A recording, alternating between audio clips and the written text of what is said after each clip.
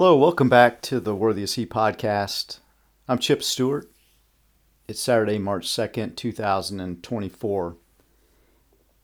And I'd like to share with you something that's been on my mind that came to my attention recently.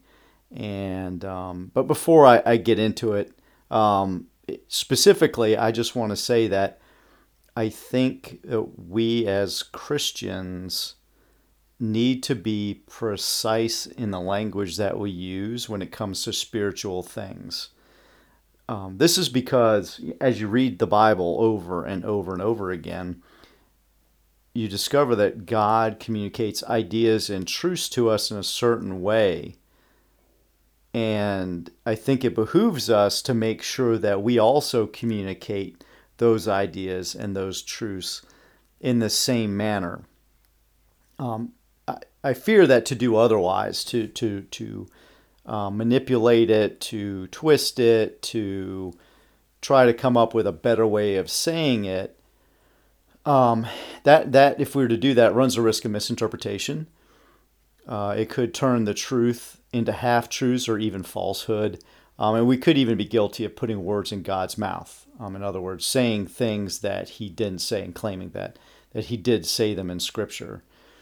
It's always good to go back to the Scripture itself when you're talking about something from the Bible and go actually read the Scripture that you're talking about. But the specific area that I want to talk about today that's been on my mind is using the term broken about people because really in the Scriptures I am not aware of God referring to people as being broken, more so about being sinful, but not broken. So I just kind of wonder why we hear that term being used in Christianity today. But the one I want to focus primarily on or really dial in on is using the use of the phrase "God uses broken men."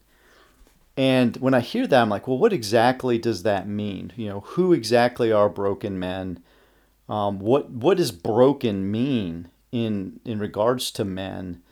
And what I suspect is that broken is being used in place of another term. But why are we replacing it with that term? There's a lot of questions about that. The Bible doesn't say God uses broken men. So I'm wondering, why is this phrase being used? And I think, in my mind, it's more accurately to say it'd be more accurate to say something like, God uses men. You can just say God uses men because we're all fallen, we're all sinners, and God is primarily going to use sinners saved by grace, those repentant sinners who have accepted Jesus Christ as their Lord and Savior. But that really doesn't really come out through this statement. God uses broken men, but in the way it was used most recently in an article I found online, it concerns me because it almost seems like using it is making an excuse for the sinful behavior of leaders in the church, and even potentially worse, covering up false teachers and making excuses for false teachers and just saying, "Oh well, God uses broken men to get out His message," and therefore kind of nothing to see here. There's no false teacher to see here. Move along. All men are broken. So this person that is teaching errant doctrine, or this person who has fallen away, or this person who is steeped in sin, is just a broken man. It's not not a false teacher, not someone who is truly an unrepentant sinner, who is not truly accepted Jesus Christ the Lord and Savior, is following the Lord. And the example I'd like to share with you today is an article I came across online. It's by a gentleman named Mike Frost, and I'm going to read the article to you. I hope you don't mind. It's not very long, but it's entitled "Seven Broken Men," and it's about Lonnie Frisbee. And you'll probably know Lonnie Frisbee from the Jesus Revolution movie most recently, or some of you may have actually been a part of that back when it was occurring in the 1960s. So I'm going to share this article with you, and then I'd like to share my thoughts with the use of the phrase, this whole God uses broken men, and hopefully be able to point to some scripture that will help us better understand this. So I'm going to begin reading. This was published by Mike Frost on November 3rd of 2016. So it's been almost 10 years. No, it's been about 8 years, I guess. I'm just gonna read through it. So here we go. If you liked Eric Metaxas's 2013 book, Seven Men, you're probably not going to care for my current series, Seven Broken Men, about the fragile and unlikely people God has used to glorify himself. You can find my first post in the series here. He has a link to it. But if you are up for it, put on your old Larry Norman or Keith Green records. It's time to hit the beaches of Southern California in the late 1960s to meet the remarkable but ultimately tragic hippie preacher Lonnie Frisbee. Maybe Lonnie Frisbee could have grown up to be a cult leader or serial killer if Jesus hadn't got a hold of him. His early life pretty much mirrored that of his contemporary fellow Californian Charles Manson. Frisbee grew up in an unstable home where he was exposed to the dark underbelly of the 1960s California society. He was sexually assaulted as a child, introduced to drugs in his teens, and at 15, he had his first homosexual encounter, which ultimately ushered him into the Laguna Beach gay scene. School didn't take much of a priority, so by the time he was 18, heading north to San Francisco with thousands of flower children for the Summer of Love in 1967, he could barely read and write. Lonnie Frisbee was a hippie straight out of Central Casting, good-looking, wide-eyed, and mystical. He talked vaguely about becoming an artist or a dancer, but he wasn't that good at either.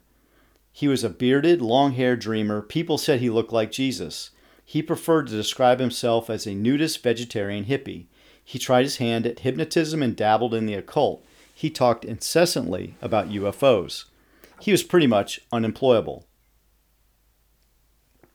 This mattered little in California in the late 60s and early 70s. Charles Manson, Hunter S. Thompson, and the Weather Underground all managed to exist with no visible means of support, and so did Lonnie Frisbee.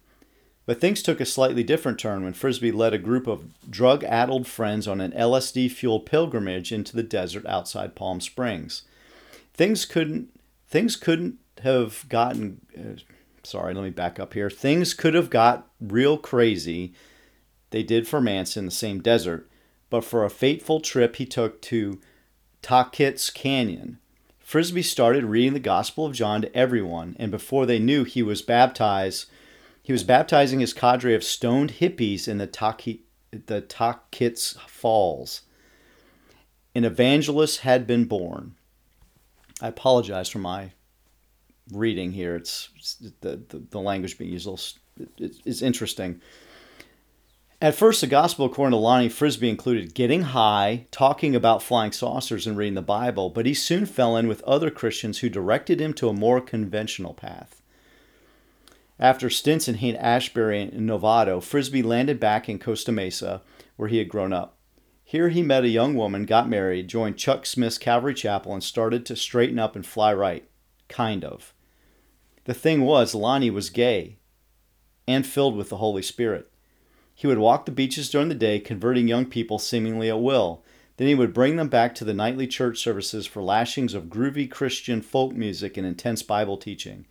Afterwards, he would dispense the Holy Spirit, leaving the room looking like a battlefield, as young people hit the floor, began to shake and speak in tongues.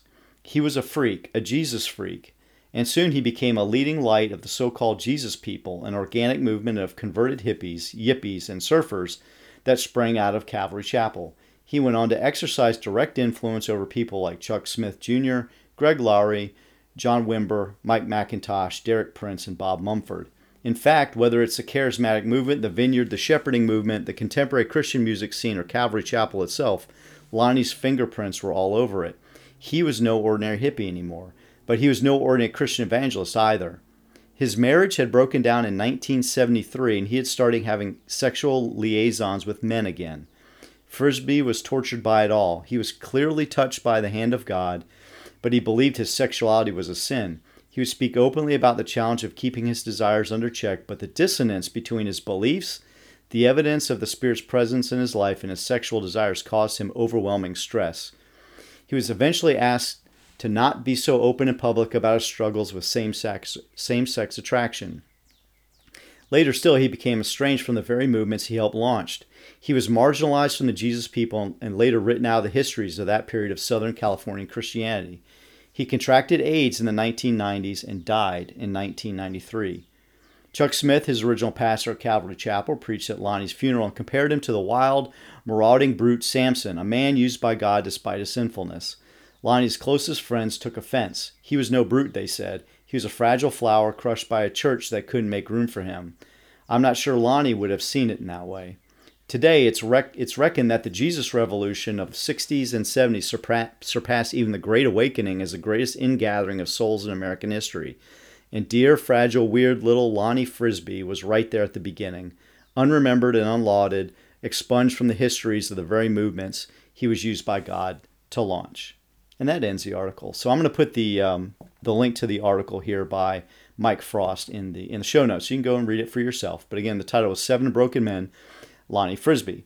And as you can see from the article itself, I would say he's an apologist for Lonnie Frisbee. He believes that Lonnie Frisbee was an important man, an important Christian, and he's using him as an example that God uses broken men to do great things, if you will. But there are several things that concern me here as you read it, and it's as he started preaching and baptizing and things like that, they were high on LSD. It's very concerning, and then you've had Christians kind of lead him, in the right direction, I guess. And then he was gay. It says that he was gay, and then as he would baptize people in Calvary Chapel or some of the events that they had, people would, let me see if I can find it here. He was talking about leaving the room where people are falling down. Yep, here it is. Afterwards, he would dispense the Holy Spirit, leaving the room looking like a battlefield as young people hit the floor, began to shake and speak in tongues.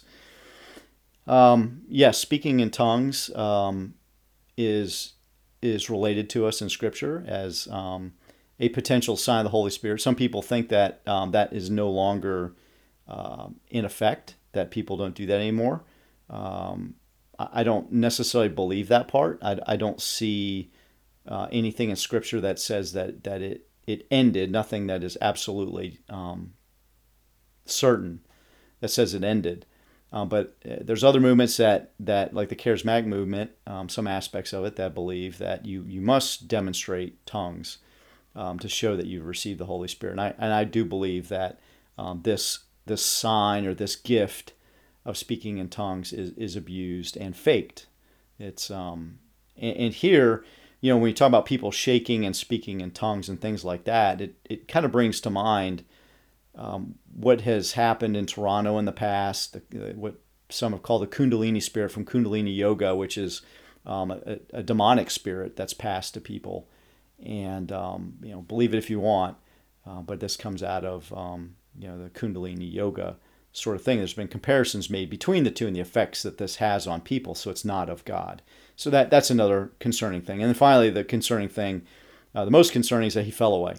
I believe that Christ will save you and He will keep you, and He will keep you from that practice of sin as a Christian. And some of you may disagree. I do believe we still sin. 1 John talks about that in chapter 1. We are not free of sin. We're no longer a slave to sin. And as redeemed believers, as children of God, we can go to Him and ask for His forgiveness, and He will forgive us. So that is in 1 John chapter 1, verses 5 through 10. This is the message we have heard from Him and proclaim to you, that God is light and in Him is no darkness at all. If we say we have fellowship with Him while we walk in darkness, we lie and do not practice the truth. If we walk in the light as he is in the light, we have fellowship with one another, and the blood of Jesus his Son cleanses us from all sin. If we say we have no sin, we deceive ourselves, and the truth is not in us. If we confess our sins, he is faithful and just to forgive us our sins, and to cleanse us from all unrighteousness. If we say we have not sinned, we make him a liar, and his word is not in us. So he will cleanse us from unrighteousness if we confess our sins to him. But there's a stern warning here to not walk in darkness, because if we walk in darkness, we lie and do not practice the truth. And also within the scriptures, it warns us about Antichrist. And this is the big concern I have, is when people use, God uses broken men to describe people like Lonnie Frisbee and others. I just wonder if it is making an excuse for that sin and them falling away and potentially being false teachers. We are warned about Antichrist coming to the church, and then false prophets and teachers. So I'm going to read from John chapter 2, and then I think that actually may be, hold on one second, that might be either first or second John chapter 2. I want to make sure I give you all the right, First John. So it's First John chapter 2, and starting in verse 18, we're warned about Antichrist. And it says here, "Children, it is the last hour, and as you have heard that Antichrist is coming, so now many Antichrists have come. Therefore we know that it is the last hour. They went out from us, but they were not of us. For if they'd been of us, they would have continued with us. But they went out that it might become plain that they all are not of us." And I think this could potentially speak of the situation here with Lonnie Frisbee. "But you have been anointed by the Holy One, and you all have knowledge. I write to you not because you do not know the truth, but because you know it, and because no lie is of the truth. Who is a liar but he who denies that Jesus is the Christ? This is the Antichrist, he who denies the Father and the Son. No one who denies the Son has the Father. Whoever confesses the Son has the Father also. Let what you heard from the beginning abide in you. If what you heard from the beginning abides in you, then you too will abide in the Son and in the Father. And this is the promise that he made to us, eternal life. I write these things to you about those who are trying to deceive you. But the anointing that you receive from him abides in you, and you have no need that anyone should teach you. But as his anointing teaches you about everything and is true and is no lie, just as it has taught you, abide in him." So it's about abiding in him and his commandments, because we are told that if we love Christ, we will obey his commandments. That's how we demonstrate our love for him. So it calls into question the behavior. His behavior calls this into question. And then 2 Peter chapter 2, reading the entire chapter here, talks about false prophets and teachers, which I think is very informative to what we're looking at here, what we're examining. "But false prophets also arose among the people, just as there will be false teachers among you, who will secretly bring in destructive heresies, even denying the master who bought them, bringing upon themselves swift destruction. And many will follow their sensuality, and because of them the way of the truth will be blasphemed. And in their greed they will exploit you with false words. Their condemnation from long ago is not idle, and their destruction is not asleep.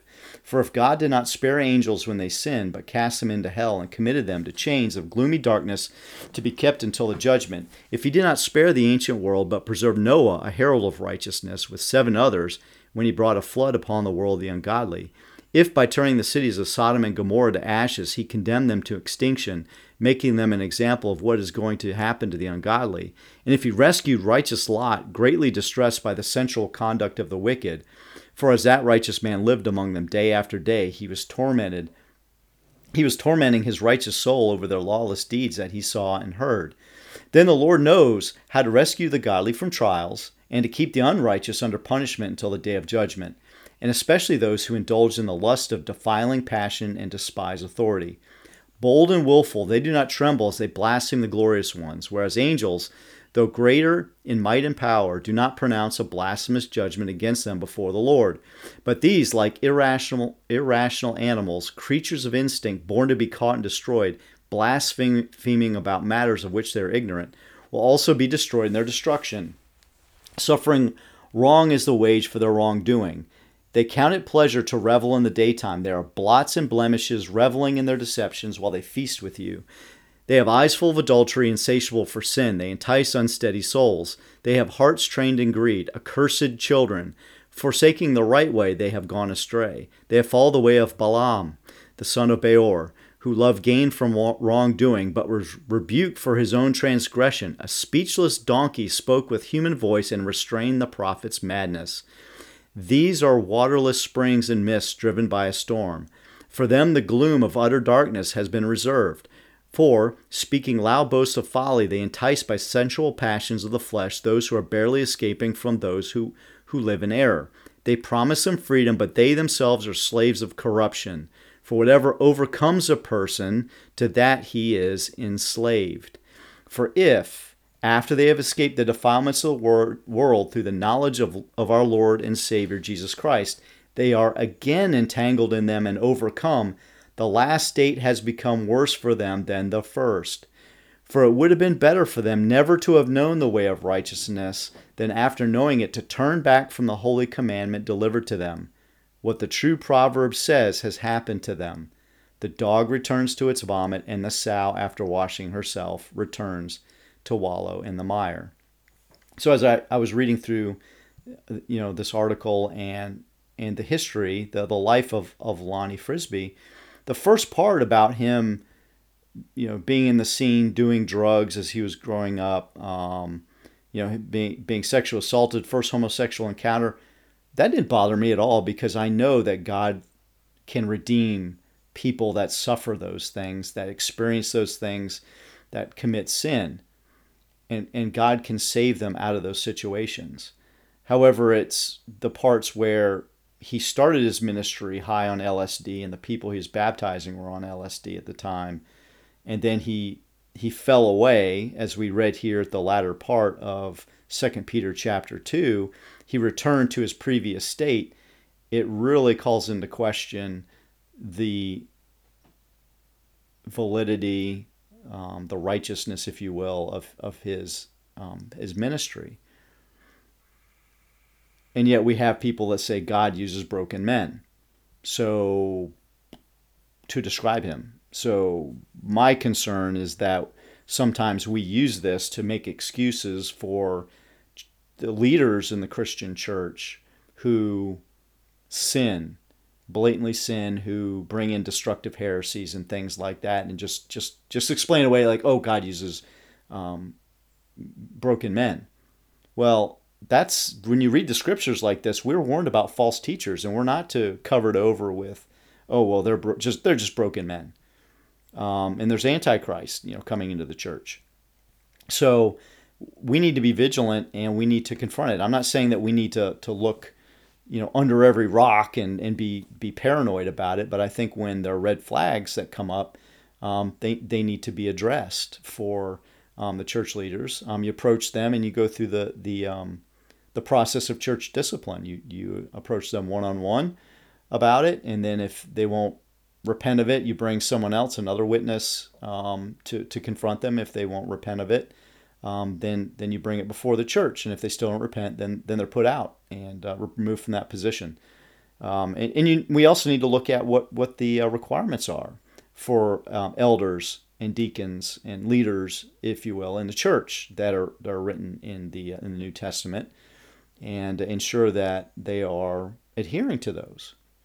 And even though they may they commit a sin and they repent, there may be good reason not to allow them to return into the position. They're still Christian, they're still saved, but because of what they've done, they may not be able to return to that position of leadership. And that needs to be done on a case-by-case basis. I'm not talking that there's a general rule or anything like that, but you need to go to the scriptures and see what the scriptures say about the qualities of elders and deacons and leaders in the church.